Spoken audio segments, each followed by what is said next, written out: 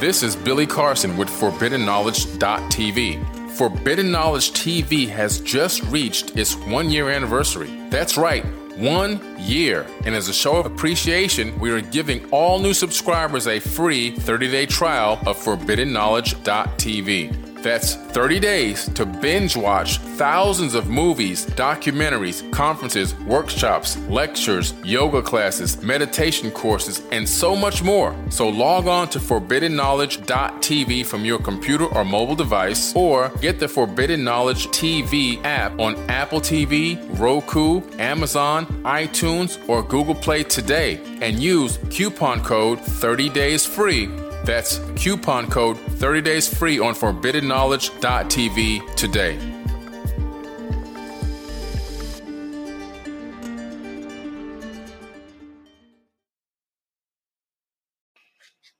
Hey guys, Billy Carson here, Forbidden Knowledge.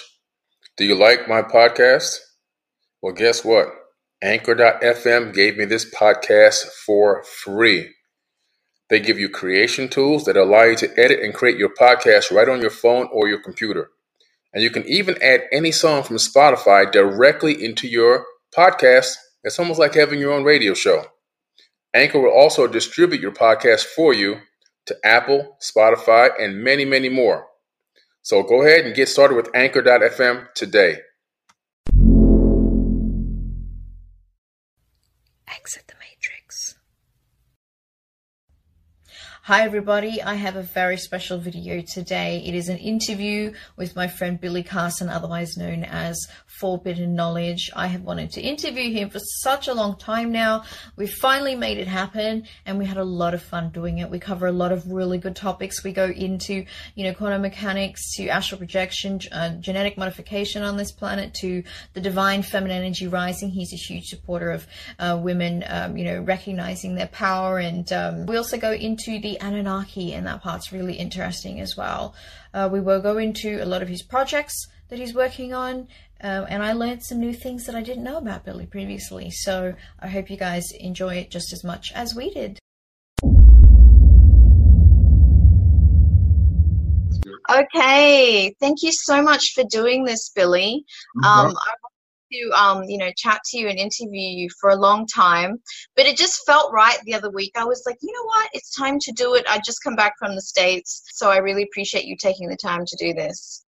I'm glad to be here. I mean, we've known each other for some time now, and we've seen each other at conferences and shared content back and forth through social media and through blogging and everything else. And I'm really excited to, be able to have a conversation that we can, put some good information to maybe help some people out there. Yeah, I mean, you're always traveling, and then you're always here, and you're there, and you're all over the place, and I think it's amazing, and I totally want to do that too someday. But what have you got going on right now? You said you're in Colorado? Yeah, right now I'm in Colorado. I'm at Gaia.com. They have their corporate headquarters here in Boulder, Colorado. So I'm sitting here in my hotel room right now. I've been recording the last couple of days. Just recorded a great episode with George Noory on Beyond Belief, and working on some other marketing pieces for the platform, because they gave me my own ambassador account. So I have, Forbidden Knowledge, has its own account there with my own channel, so to speak, with my own actual shows and things that I handpicked that I want my viewers to be able to see. So we were doing some customizations on that. Yeah, so it's pretty exciting stuff. And then I got to go back to the studio again in a little while to record some more. And I know recently when I was talking to you, you mentioned that you were doing work with Dame Dash. Yeah, an amazing, thrill ride. So basically, he had been following my Forbidden Knowledge account for a while. I didn't even know about it. Somebody told me that, Damon Dash is following Forbidden Knowledge. And I was like, really? Wow. Because I was kind of a fan of his. I mean, I know what type of a business, tycoon he was in the entertainment industry. And he's a producer, director, kind of a person who really likes to be independent like I do. So a lot of the things that he did along the lines of production and directing and all that, I was like, wow, this is the kind of stuff I want to be able to do, because I want to be able to wear all the hats. So I followed him back, and then that led to a direct message conversation. And he was like, man, I'm a big fan of yours. And I was like, whoa, it's like, And he was like, I'd love to have some of your content on my network, the Dame Dash Studios network. Now it's called DTV. I was like, you ain't said nothing but a thing. I'll hop on a plane tomorrow and I'll come up there and we'll shoot some videos. And he was like, come on then. So the next thing I know, I was in his house having breakfast. That's so amazing. When you mentioned that to me, I was like, this guy, really? I had absolutely no idea that he was, into this. But you said that he's quite passionate about really getting this, out there. Yeah, that's true. So, and that's wonderful. And I mean, you've got quite a few, you've got different celebrities and influencers that follow your page. Yeah. Have you ever had the opportunity to reach out to some of those people at all? Oh, yeah. I talked to quite a few of them. I mean, Chris Brown, I've talked to him quite a few times through direct messaging. He's sent me drawings and things, to analyze and look at. And, we've had conversations about certain things. Yeah. And, luckily he's reposted some of my content. Jaden Smith, I've, talked to him through DM and text message. He's got his cell phone. And I've even sent him to ancient sites around the world throughout his travels. His manager says, hey, he's going to be in so-and-so city. Do you know a place that he can go to see something that has to do with the Anunnaki or ancient civilizations or whatever? And I'll say, okay, go here, meet this person here, meet this person there. And I would set these meetings up for them. So that was pretty cool. And just so many famous people off the top of my head, so many NFL and NBA players and actors and actresses. And the list is just like unbelievable. One of the coolest things that happened to me recently was I was sitting on my phone the other night and I was playing a Spotify playlist that has Chris Daughtry on it. He's a multi-platinum music artist.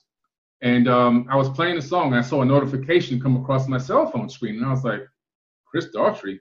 So I started thinking Spotify has a notification system now. Like I'm thinking maybe it's something new in the app. So I opened it up and it's an Instagram notification. He DM'd me while I was listening to his song and says, hey, I've been a fan of yours for a long time. And I'm like, what? Crazy. What a synchronicity. Yeah, synchronicity, yes. And then, he sent me one of the albums and I was just like blown away, So it's just been an amazing ride to be able to see so many famous people reach out and want to have conversations, I mean, they have to do it behind the scenes because, they have to. So in some cases to maintain that look and maintain what they're trying to do. But some of them are getting more and more bold as the day go by, and they're beginning to post a lot of my stuff and get reposted. I mean, Taraji P. Henson has reposted my content, Busta Rhymes. I mean, the list goes on. So many famous people. They're slowly but surely, getting comfortable with being conscious and letting the world know that they have a different way of thinking, which is pretty cool. You know what? It's coming out more and more. If you look, it's sort of subtly come out. Like I know that Miguel had like the Ascension tour. If you look at the Black Eyed Peas and their latest album, it's got the pyramids flying and everything like that. Jhené Aiko, a lot of her, she's talking about frequencies and everything like that. So I think that it's there.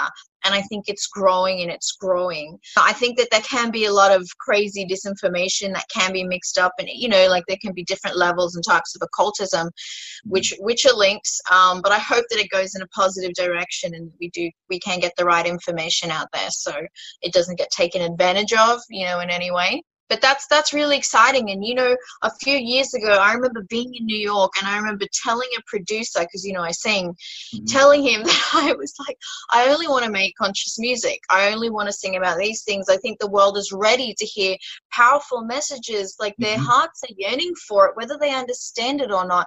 I think that it's going to be coming. It's going to be coming. And I tried to encourage producers and they actually laughed at me. And one of them actually said, he looked at my IG page and he said to me, you need to be having more pictures of you like in your bikini or something like that. And I was just sitting there like, oh my, and I was so sick of dealing with that in the industry and being an intellectual female. I'm sorry, but that is so degrading on so many levels.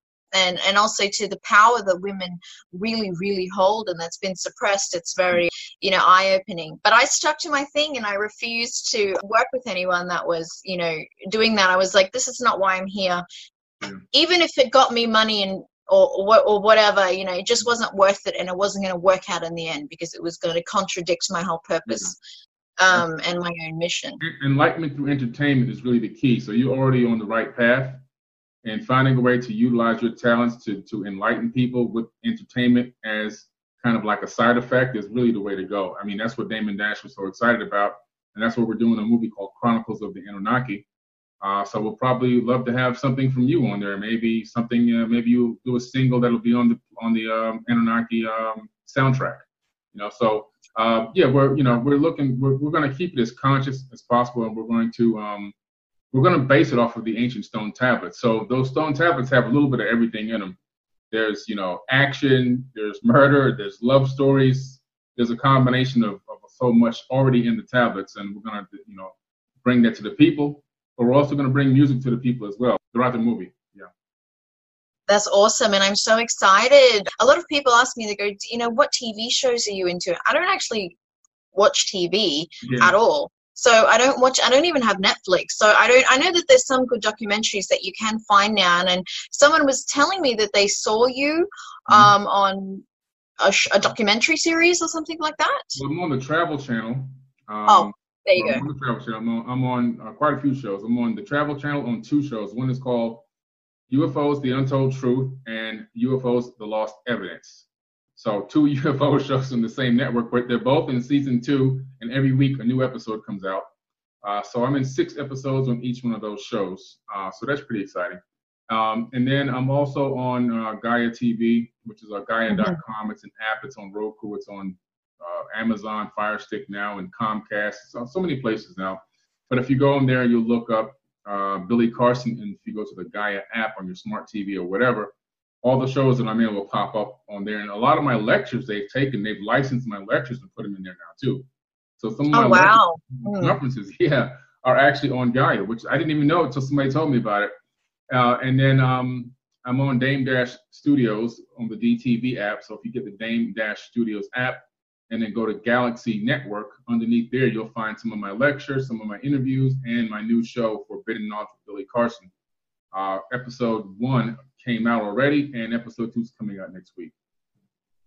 Okay, that I didn't know about that one, because I've watched quite a lot of the series on there. Like I've watched, I think, every single episode of Cosmic Disclosure and that type of thing.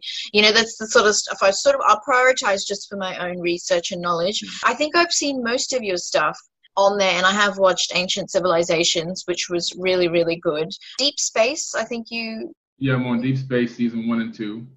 And Ancient Civilizations, only in season 1 of Ancient Civilizations. And I'm on 4 episodes of Beyond Belief with George Noory, 3 episodes of Buzzsaw with Sean Stone, and then my lectures and so forth. We're in there, and tonight I'm doing an interview with Regina Meredith, so I'll be on her. She has her own talk show on Gaia, so I'll be on there as well. I love her. Yeah, she's one of my biggest inspirations, actually. And one day when I meet her, I'm going to tell her that. She's just phenomenal. And her own esoteric knowledge and spiritual knowledge is at such a high level, and the quality of it. So her ability to converse in interviews, it's just so well researched. It's so well rounded. And so I really respect her work. And you know what, Billy, there's not many females that are really out there doing this and that have a good foundational knowledge base that they can work from. And I really wish that changes. I think that there's a lot of female leadership that's starting to rise up, and I really encourage it, particularly on my page. I just want women to really see and really look within, because this is it's time for us now, to rise up and join in, and I want to see more women in this field being taken more seriously and just out there. Absolutely. I agree with you 100%. Well, it's great to have support. Like, you have been a really phenomenal support, sharing my stuff, and I really appreciate this. And so I've always stuck up for you. And, that's why we're here right now. One thing I really did want to talk about was the First Class Space Agency. Mm-hmm. Can you talk a little bit more about that, since that's kind of still new? Yes, very new. It's a new project. It launched in 2014 actually is when I founded the corporation in Florida. And I didn't know how big of a process it was going to be when I came up with the idea that, look, I want to start a space agency because when you get into, I knew that space was the next thing going into the future in terms of technology and revenue, but also there were benefits to where if you get into the tech area of space and aerospace, that research and development revenue can be used to generate technology that can be used here on Earth and help people. And that was the whole process, or my thought process behind it. So, the key was to create perpetual motion generators, hydrogen generators, zero-point energy generators, as well as other types of technologies. But for the most part, the generators can be used right here on Earth. And you can take a generator to a third world country, and you can have somebody inside of, unfortunately, like a shack almost, 2 walls on a tin roof, and they can have electricity so that they can at least pump water, feed their children, cook food, and so forth and so on. At least get them to the next level.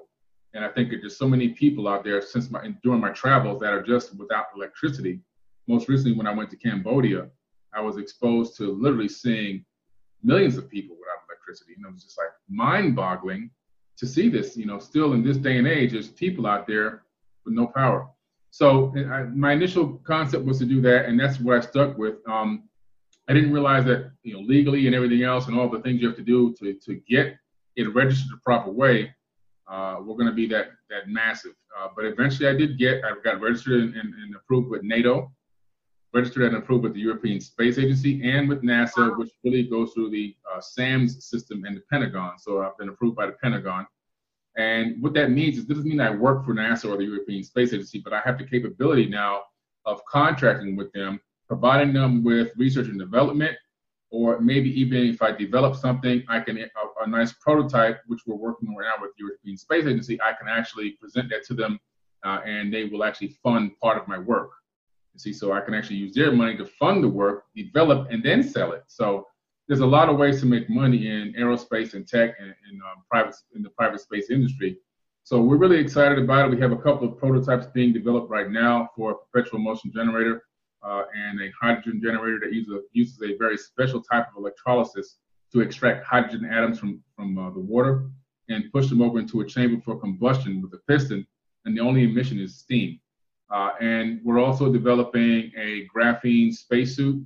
So almost kind of like the Black Panther look in a way. It's knife-proof, it's bulletproof, and it's got metamaterials in it. Well, one version will have metamaterials, and metamaterials literally that can bend photons around the object. So if you're wearing it and you want to go into a cloaking mode, you can actually bend light around your body, and you'll have that Predator movie type look, which is pretty cool. Yeah. And can be used for different applications, obviously, military or whatever. So we have that development, a new air tank that uses crystals to collect and store oxygen versus the very cumbersome oxygen tanks that people have normally wearing. So these tanks can store 3 times the amount of oxygen with 1/3 the amount of space and weight. So we're developing that. And another one of our things on our big plate for a 15-year project we've started working on right now is a subspace communications array. And this works through quantum entanglement through a crystal technology. So crystals can quantum entangle.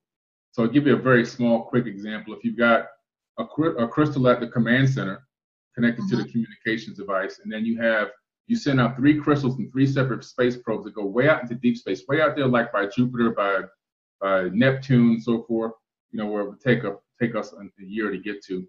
Now you have a spaceship that goes out there by 2028, 2030, somebody's flying out there by Jupiter, and they want to send a message back to Earth. It could take a month to have that communication go back and forth. But if you have a subspace communications array nearby, you can send your message to that array. That array will then encode your message and piggyback quantum entangled message back to the home crystal and be decoded back here on Earth, bypassing the speed of light, bypassing weeks and weeks of time. And you can get your message here almost instantaneously. So that's one of the things we have on our big R&D development list, and some other projects that we're doing prototypes for with 3D printers and so forth, and some funding that we have been very fortunate to get going right now. With one investor is $100 million, and the other one is for order of deep cycle batteries, which is 1 million deep cycle batteries to the government of Nigeria for $340 million. So we got a lot going on right now. Yeah, and it'll be good for people to have, I think, an avenue that where the intention is a little bit different, maybe to some of the other corporations that and companies that are existing, because really that's what we really want at the end of the day. That's really the mission. And it is to support inventors, because I think it's so overlooked. You know what I mean? I know Nikola Tesla is like the most obvious example of something like that, but I think that he's just one of many, many other brilliant inventors and people who were into sciences that can contribute in this dimension, of this resonance on a level which would just really help humanity in so many ways. So it's good to, I think, have a support system like that through avenues like this, or with that potential. Thank you. Yeah, it's a passion, and it's a way to help a lot of people, by utilizing private space. And some people don't understand it. Oh, you're trying to go be down with NASA. And you guys have no idea what I'm doing. They never watched the movie Robin Hood. Well, you've got to create your own ways. It's a complicated system that we're in because it's so monopolized and so controlled in those ways. But I think we shouldn't underestimate ourselves and what our capabilities are, and also the help that we do have on a extra dimensional level as well. When our intentions are good, I think that there's a lot of benevolent help that's still out there. I did want to talk a little bit about your book. I know you said you wrote it for your mother as well. So this is personal for you in some respects. I'll just show a little picture. I have it right next to me right here. I did have the original one. I have the original one as well, which is on my bookshelf, which I already read a while back, which I told you. I know that you sent this out to other people as well, which I'm really grateful that you sent it out to me, because it's broken down in a different way. I think it's dissected a little bit, so it's a little bit easier, I think, for people to understand and also reference back on.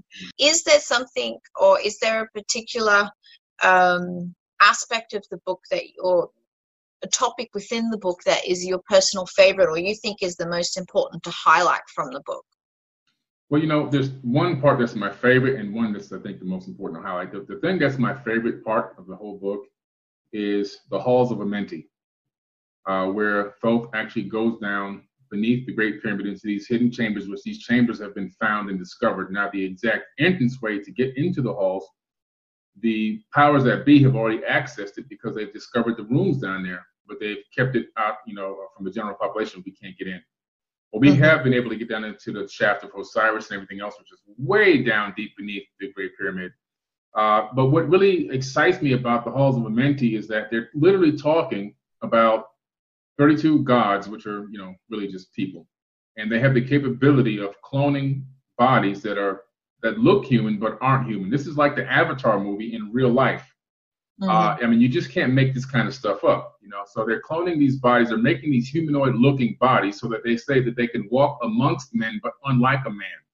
They didn't take existing people and overwrite their bodies. They made their own empty sleeves and transferred their consciousness into these bodies, and they would walk amongst men and teach and learn and everything else. And some would rule, and some would be good, and some would be bad. But they did it. So to me, the most intriguing part is the fact that we now are trying to do the same exact thing in this day and age with DARPA, with the Avatar project in the military, where we transfer a soldier's consciousness into a field robot. And then the 2045 project out of Russia, where they've already transferred a monkey's mind consciousness into a computer. And now they've transferred to a robot. They did that in 2010. And now the 2045 goal is to actually transfer consciousness into an actual avatar biological sleeve, which I think they'll be able to do, because the biggest thing holding us back was storage capacity. And now that we have DNA hard drives, thanks to Microsoft inventing the first one, and I've been talking about this on Forbidden Knowledge for years, for 5 years now, that DNA will be a storage medium. And so now they have that, and I think that they will definitely be able to transfer consciousness into an empty avatar body, just like the movie. So to me, that's like one of the most intriguing things, because it's like really like the ancient past and the current day merging and showing that, this is real. And I think the most important part of the entire book is the message. The overall message is that no matter where you are in life, no matter where you are consciously, no matter where you are as a civilization or whatever, no matter what planet you're on, you have the capability as a person, as an individual, and also as a civilization to rise above the darkness and seek the light and help people and have unconditional love for people. That's the ultimate message that Thoth left behind, and that's the only real thing that's truly the most important in the whole book, is the fact that if you exercise unconditional love, if you seek the light and use his techniques of meditation to overcome the darkness, the dark brothers, you can ascend to a higher level of civilization and maintain it. And I think that's the key thing. We keep rising and falling. And Thoth himself claims to have traveled to many planets and watched civilizations rise and fall. And I think that there's nowhere written that says that we have to keep falling. And his real, to me, the hidden message between all of this is the fact that he wants us to rise up and stay up. And that this information was left for, written back then, but left for a time frame where we exist. Because if you would just let me real quick, just read the last words of Thoth, Hermes Thrice the Great. His last words are, "Wise words, although written by my decaying hand, remain imperishable through time, imbued with the medicine of immortality by the All-Master. Be unseen and undiscovered by all those who come and go, wandering the wastelands of life. Be hidden until an older heaven births human beings who are worthy of your wisdom." So right now, we are the human beings that have been birthed under this sun that he's referencing in the book. In his last words, that we are the people that are now here to decipher and understand this message, this esoteric wisdom, to allow ourselves to break out of this mental and psychological matrix and take ourselves to the next level as a species on this planet. Ones, I think, of all, those foundational principles to things. And there's so many layers upon layers to understanding this and what he's really saying. I think that we do have the choice of, I think it does rise and fall, because I think source, energy expanding in itself is going to go through every possibility of every, so you've got that side of an aspect of things. But, we're in a reality that's being manipulated, which has been hijacked. And I think that aspect is something that we can really put into action and go, no, we can actually take back control over our own collective consciousness. It doesn't have to be manipulated in this way. And getting back into DNA, I think it really all comes down to a lot of that at the end of the day. I've done research on, planetary grids and even different portals and, Mother Ark sort of, portals that exist. I think that not everyone can access maybe all of them, or not at least at the moment. I think the DNA has to be operating in a certain way or of a certain level. And so let's talk a little bit about the Anunnaki. I know that that's something that you're well affiliated with in that research. I have written certain blogs on it, and I have done quite a lot of research with a lot of other people in relation to the Anunnaki. They do say that a female was the first of us, our prototype. Now, the human being itself not being the actual first, like us being a prototype of the humanoid. Can you go a little bit more into that, or what I know it's a really big topic, but if you want to highlight some points. Yeah. Well, initially when the Anunnaki came here, there was an existing hominid already here. They kind of left us alone. Those were our cousins, in my personal opinion. They kind of left us alone. They were not Homo sapiens sapien. They were something else. And they commenced doing all the mining and drilling and everything, and all the labor and work and the drudging of all the canals and all that. They did it all on their own without us, until the workload became extremely heavy and people started complaining.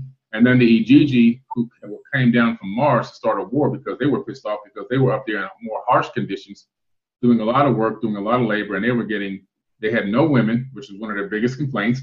They had no women. The conditions were extremely harsh. And when they came here, they were getting ready to go to war against Enki and Enlil, right in Africa. So what happened was Enki said, okay, I have an idea. There's an existing hominid on this planet we can, genetically modify. But before they got to that point of doing that genetic modification, they commenced to doing some cloning and creating these clone type of hominids, so to speak.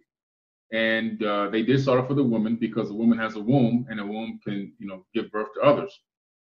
One of the things that I've found in my research is that they had difficulty replicating or reproducing. It became an issue. Some were not able to reproduce the proper way. When they were able to get some that were able to reproduce, it wasn't fast enough, and there was a lot of defects and other issues. And that's when one of the Anunnaki women said, that's it. I'm going to take this baby to term in my own womb. And that's when they took an existing hominid, took an egg out, then cleaned out some of the genetic material, added some of the Anunnaki genetic material, inserted it back into her womb. In modern science, we call that making a zygote. That's actually a real term and a real thing that we do in science right now today. And then she took it to a 10-month term and gave birth to the Adamu, which means first man. And there's a famous cylinder scroll of her holding up that baby, saying, my hands have created it. So that's when Homo sapiens sapien got here. But by the time Homo sapiens sapien got here, there were already probably close to millions of people already on the planet that had been that were already being utilized by these Anunnaki beings for slave labor and so forth. So we're the new kids on the block, so to speak. We just got here. And, I know that they speak of the womb itself being like this extra geometry within the female body. And then it just, for me, it excites me because I'm like, if women started to realize just their own structure and how powerful they are and how they can transmute light in their own sort of way, wow, that's just an exciting thing, to look forward to and I guess to make women more aware of their own power, for restoration and balance. Yeah. Women have been oppressed for a specific reason. And that reason is because the men are realizing how powerful women are, and really the energy of the universe, the divine energy, is a feminine energy. It's a Sophia energy that emanates out of the Vesica Piscis, which looks like a womb. I'm wearing a flower of life, and every intersection of these circles is a Vesica Piscis, and that is a womb, literally. So this is the face of God. I'm wearing the face of God on not a cross. This is the face of God. And the energy that emanates throughout the entire universe is a feminine energy. So a lot, they want to hide this from everybody. Keep women out of the church. Keep women out of the synagogue. Keep women out of this. Keep women from voting. Keep women from working. Just suppress, oppress, kill them, murder them, rape them. If you read the modern day Bible in the book of Deuteronomy, it literally says this. God is speaking, but it's not really God. We know better. It's really one of the Anunnaki gods speaking. And he tells one of the people that if you see a woman walking through a field and you choose to take her, you can rape her. But if you rape her, just keep her as your wife. So now you have stalking, you have rape, and you have abduction, and you have false imprisonment. That's 4 major charges in today's day and age, okay? And this is supposed to be the all-knowing, all-loving God, but it's really not. It's really these Anunnaki people. But that's just another point, is to keep women down and by any means necessary so they don't realize the true power and divinity that literally emanates directly out of them. Yes, and it's so good to hear that coming, from a man and who's not threatened by it. I love it when I talk to different men and they're so supportive of women starting to own and at least try and understand their own power for that restoration. It's really good to have the men that support it and are not threatened by it. I really cannot stress that enough. So thank you. No problem. I think genetic modification, I think that's been going on for such a long time. I mean, obviously not just in the ancient times, but in modern day science, I think it's, underneath the table, I think it's been happening quite a lot to a very, very advanced level. I know that we'll focus on what's scientifically proven, but I know you and I know that there's so much more that's, how you translate that or communicate that to people who have different levels of understanding and knowledge, and you don't want to completely scare people out of the straight away, because that's not effective. That's doesn't really do anything when we work off that sort of fear-based triggering. There's so much going on in these dark projects and these black budget projects. Some has already come out, like the fact that they put human brain cells into apes. I mean, they put human brain cells into mice. And the mice are now way more conscious and much more intelligent.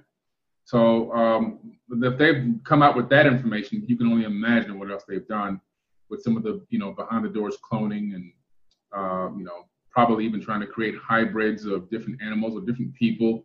Maybe even if they have been able to capture some alien craft and maybe and it passed away, maybe taking some of the DNA from that and splicing with human. There's so many things that are probably going on behind the scenes. It would be like a shop of horrors. It's really unfortunate. But there's a lot of mad scientists on this planet, and as soon as we give them a little bit of ability and a little bit of power and a little bit of darkness to hide in, they go right to work. Yeah, I think the thing that's scary is that the level of consciousness, it's not a high level of consciousness. So they don't really know what they're doing. They don't know what they're operating with. And I think that that's been modern day man's sort of biggest, I mean, in everything that they do, they sort of create things, but they don't know what they're dealing with. Mm-hmm. And that's always a reflection of their own level of consciousness, or, you know, at least where the collective is at right now, and what's funding all of it. So I know that for example, in research, you have, you know, you can have the researchers which are very analytical, the ones who are great journalists, they've got all of the facts, and, you know, you've got people like Linda Mollenhauer, for example. And then you've got people, like, because I sort of put it into two different categories, and then you've got the people who are like the mystics, the people who are really accessing their multidimensional selves. Mm-hmm. You know, and it's easy for them. Astral projection is natural. Seeing, you know, be a little bit more of the spectrum, or interacting and seeing energy and being able to manipulate energy in certain ways. You've got those people. I kind of look for an infusion of both. Yeah. Because you know, and I have my own clairvoyance, you know, abilities and stuff like that. And I think you can be subject to interpretation. Yeah. Which is the thing which, you know, can be a little bit, and I know when the military used astral projectors, right? They had psychics that they would use, but then they would have other ones who, they're more like soldiers.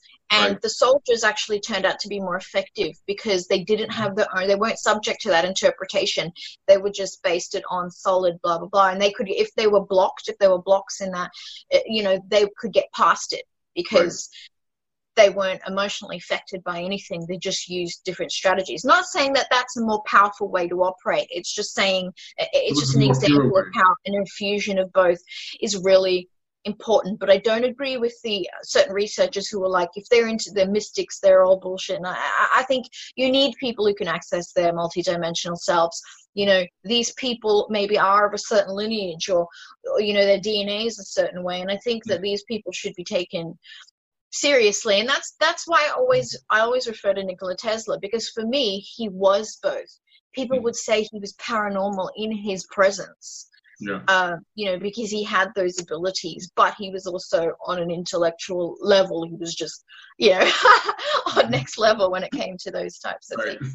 So do you agree with that perspective? Oh, absolutely. You hit it right on the head. I mean, I was trained by Major Ed Dames.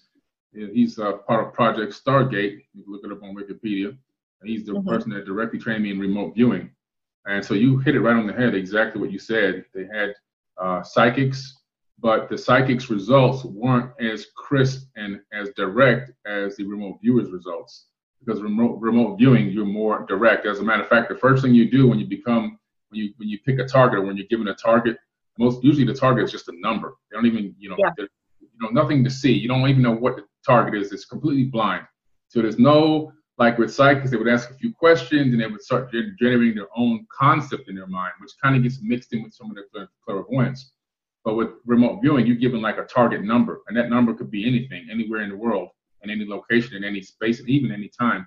And then that target, you have to do draw something called an idiom, and it's something that you squiggle on a piece of paper. And from that time that you draw that, you can't even think. If you think more than 2 seconds about the squiggle, you have to stop and start all over again, because you've already tainted the entire remote viewing process. It's a very specific, arduous process, and it's very direct. And there's a way to do it in order to get the best result, and keep out too many of your own thoughts and your own concepts and ideas, and stick to what the universe is directly taking you to. So it's pretty impressive stuff. And how I became one of the top anomaly hunters in the world, and finding all of these anomalies on the Mars, Moon, and through all the NASA images and European Space Agency images, was I used to use remote viewing to find anomalies. And then I would get the images, and then I would download them, and I would go right to those anomalies that I saw, and I would just download them and to make them into images that I would then put out onto the network. But a lot of the anomalies I discovered were discovered through remote viewing. But I think it's very important to have a combination of, like you say, the hardcore evidence and facts. I like to go to science. I like to go to ancient tablets and ancient history that I can back up information. I like to go to field research and say, look, I was there in person. I did this, I did that. I talked to this person, that person. And then I can add it to different meditations that I can do, where I can see the geometric grid, that I've been doing that since I was a kid, that I can do remote viewing. that I can use, that I can understand and utilize my intuition and feel my way through this matrix and utilize all of those things together combined to give myself the best life path and the best reality tunnel that I can create for myself and help others. And it's really important, if you can do that, you can take yourself to a whole new level. And some people are more one-sided one way, one-sided one way. You could tell that they, if they were able to combine the two together, there's so much more that you can achieve. And I've been able to literally unlock myself for creativity, unlock myself, for research and intuition and study and family and everything else. I mean, I really feel at this point, whatever I set my mind to do, I literally can achieve it because there's so much operating already within me. If I say I want to play a guitar, I'll learn how to play guitar within a month. It doesn't matter what it is. I just feel like I can tackle it. And, so it's really a great thing to be able to have and do. And I think that if people really started to practice that, because it's something you can acquire. It doesn't mean just because you're not doing it, you don't have it. Yeah. You have one or you have the other. You need to start looking and researching into both and finding out how to combine those two together. People will be surprised and amazed just how really amazing the human body is and the consciousness combination is. It's almost like trying to combine science with spirituality. Those two have to go together, and people won't realize that. Some people will be on my site going, "You're talking too much about spirituality, not enough science. You're talking about too much about science without enough spirituality." I'm like, no, it's both. They work together, hand in hand. Yeah, and you have to experience it for yourself. And that's why I encourage people to go into not just doing their own research from an analytical perspective, but to try and, to test their own psychic abilities, to grow it and to nurture those abilities, because I think that that's the direction we want to go in. It's not a taboo thing. It's not something that only some people can do. I think that there's certain DNA and that in people that allow people to maybe operate at different levels. People are at different soul evolutions, so what they're accessing might be different. But everyone has that potential. Everyone is connected to source. Everyone is a fractal of source. So there is a door that's there, and it's up to you and how far you want to go. Don't abuse it. Do not use it for power and self-service, because that is what's currently happening to the world and why. So no one wins at the end of the day, really. No one really wins if we have that motive. But there definitely are ones, and some of the most powerful ones that I've ever interacted with, they're almost hiding, Billy. They're not, you might even not even ever imagine that person while you're walking down the street to have those abilities. There are some that have incarnated here who are harnessing extreme power.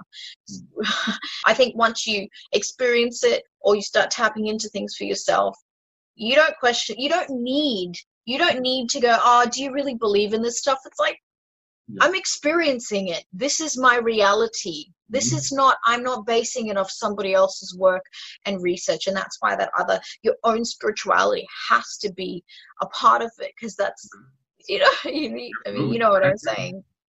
Do you personally feel like you are, do you associate yourself with a certain star system or something like that? Have you accessed yourself on a level where you can connect the dots?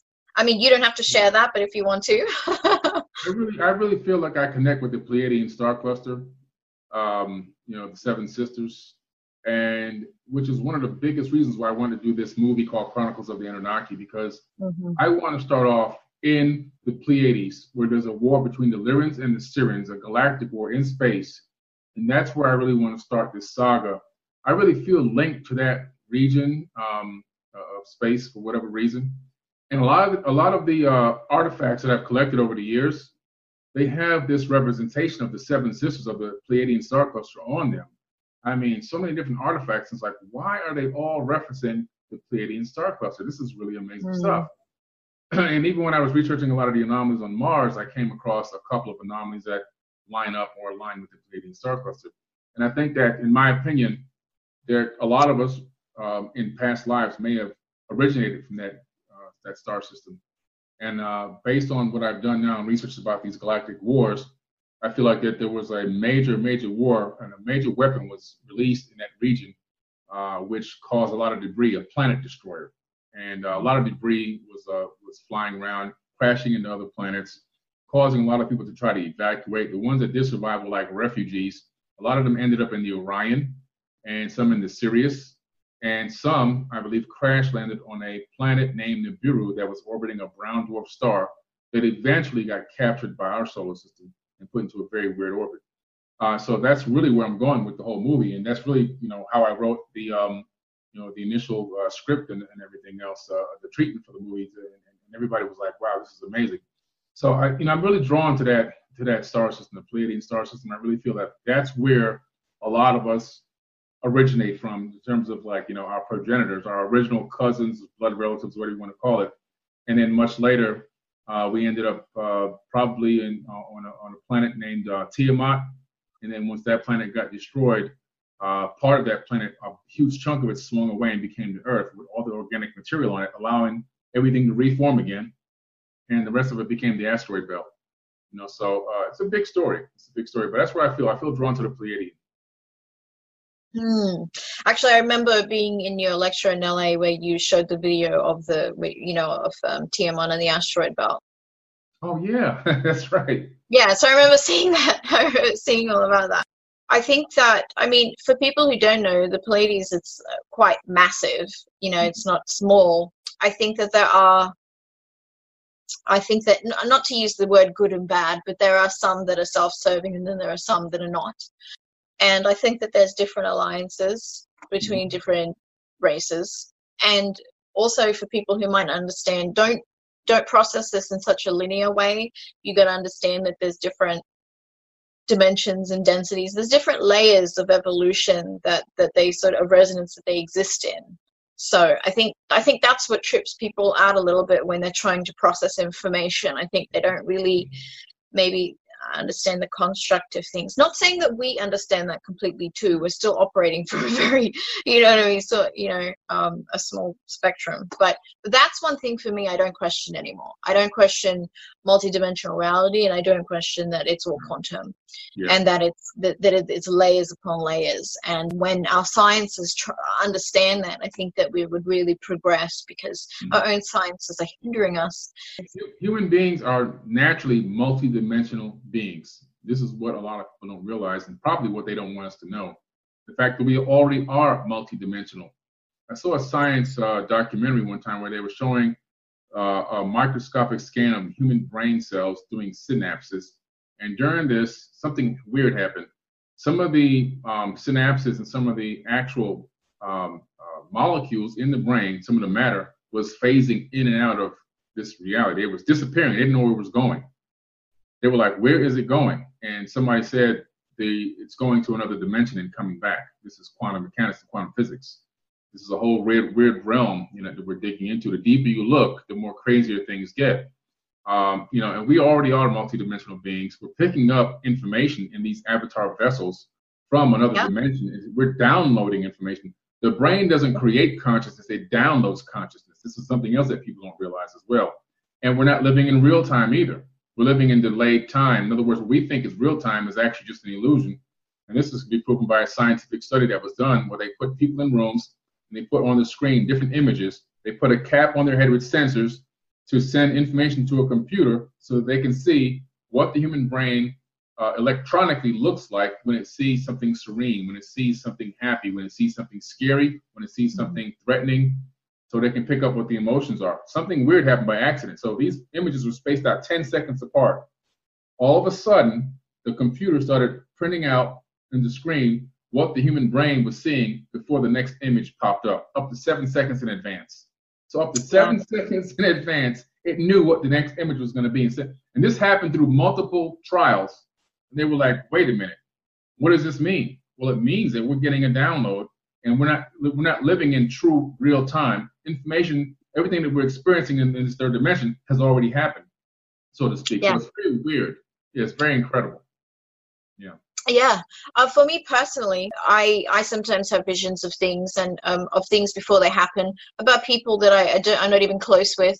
And, people close to me know that. And sometimes they'll come to me and go, if you see something, please tell me. But it's an example of how we're accessing it. Even in dream state, we're entering other dimensions, and we're not limited to what we're just experiencing here in a linear way. So there's linear, and then there's holographic. And once we go more to the holographic, I think that things will make more sense, but also for our level of understanding will still be like, wow, like, oh my God, that's a lot to comprehend. Is there any particular topic that you want to talk before I let you go at all? Well, I'm doing an Egyptian Mystery School October 12th and 13th at Dame Dash Studios in Burbank, California. I'm going to be doing a very in-depth teaching on the Egyptian mysteries, stuff that I've never talked about before in lectures or online or TV or video. Yeah. And some information that was shared with me, and I'm going to share it with others. I've been given the approval to share it with people. And it's going to be for 2 days. It's going to be a total of 14 to 17 hours, somewhere in that range. Got a little entertainment program for them and everything else, so they can have a little bit of fun too.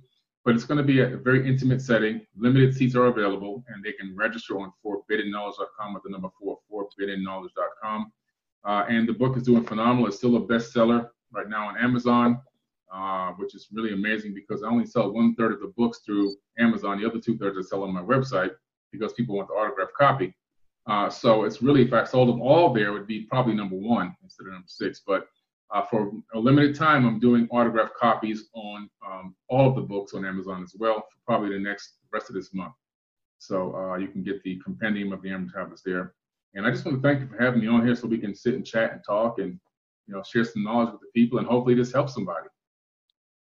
Yeah, it's just so wonderful to connect with you, and I definitely want to see you at least by next year at the Conscious Life Expo.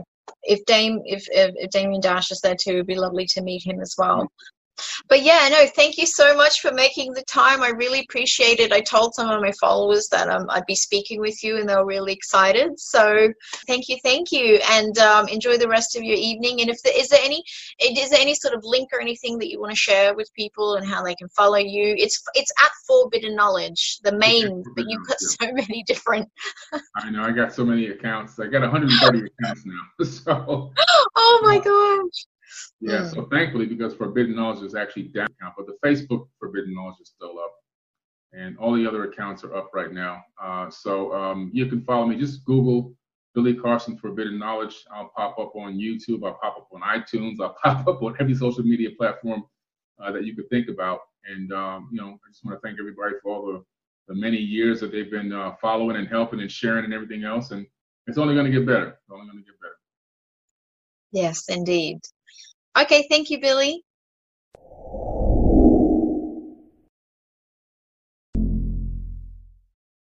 Hey everyone, this is Billy Carson, also known as Forbidden Knowledge. If you haven't done so, please check out my book, Compendium of the Emerald Tablets. It's currently a bestseller on Amazon.com. You can look it up, Compendium of the Emerald Tablets by Billy Carson. In this book, I break down the metaphysical, quantum physics, esoteric wisdom of Thoth the Atlantean. This information was written eons ago, and I've taken my time to break down all of the information in a way that everyone can understand it. So please, check it out, Compendium of the Emerald Tablets. If you're into learning about the true ancient history and ancient civilizations, you have to read my book. Hi, this is Billy Carson, and I want to take a minute to talk to you about my Egyptian Mystery School that I teach at Dame Dash Studios in Burbank, California.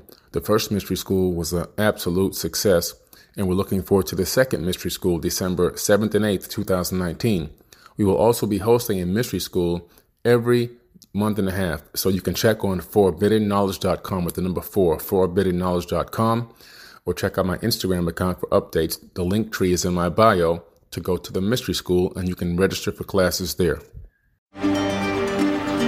This is Billy Carson with ForbiddenKnowledge.tv. Forbidden Knowledge TV has just reached its 1-year anniversary. That's right, 1 year. And as a show of appreciation, we are giving all new subscribers a free 30-day trial of ForbiddenKnowledge.tv. That's 30 days to binge watch thousands of movies, documentaries, conferences, workshops, lectures, yoga classes, meditation courses, and so much more. So log on to ForbiddenKnowledge.tv from your computer or mobile device, or get the Forbidden Knowledge TV app on Apple TV, Roku, Amazon, iTunes, or Google Play today, and use coupon code 30daysfree. That's coupon code 30daysfree on ForbiddenKnowledge.tv today.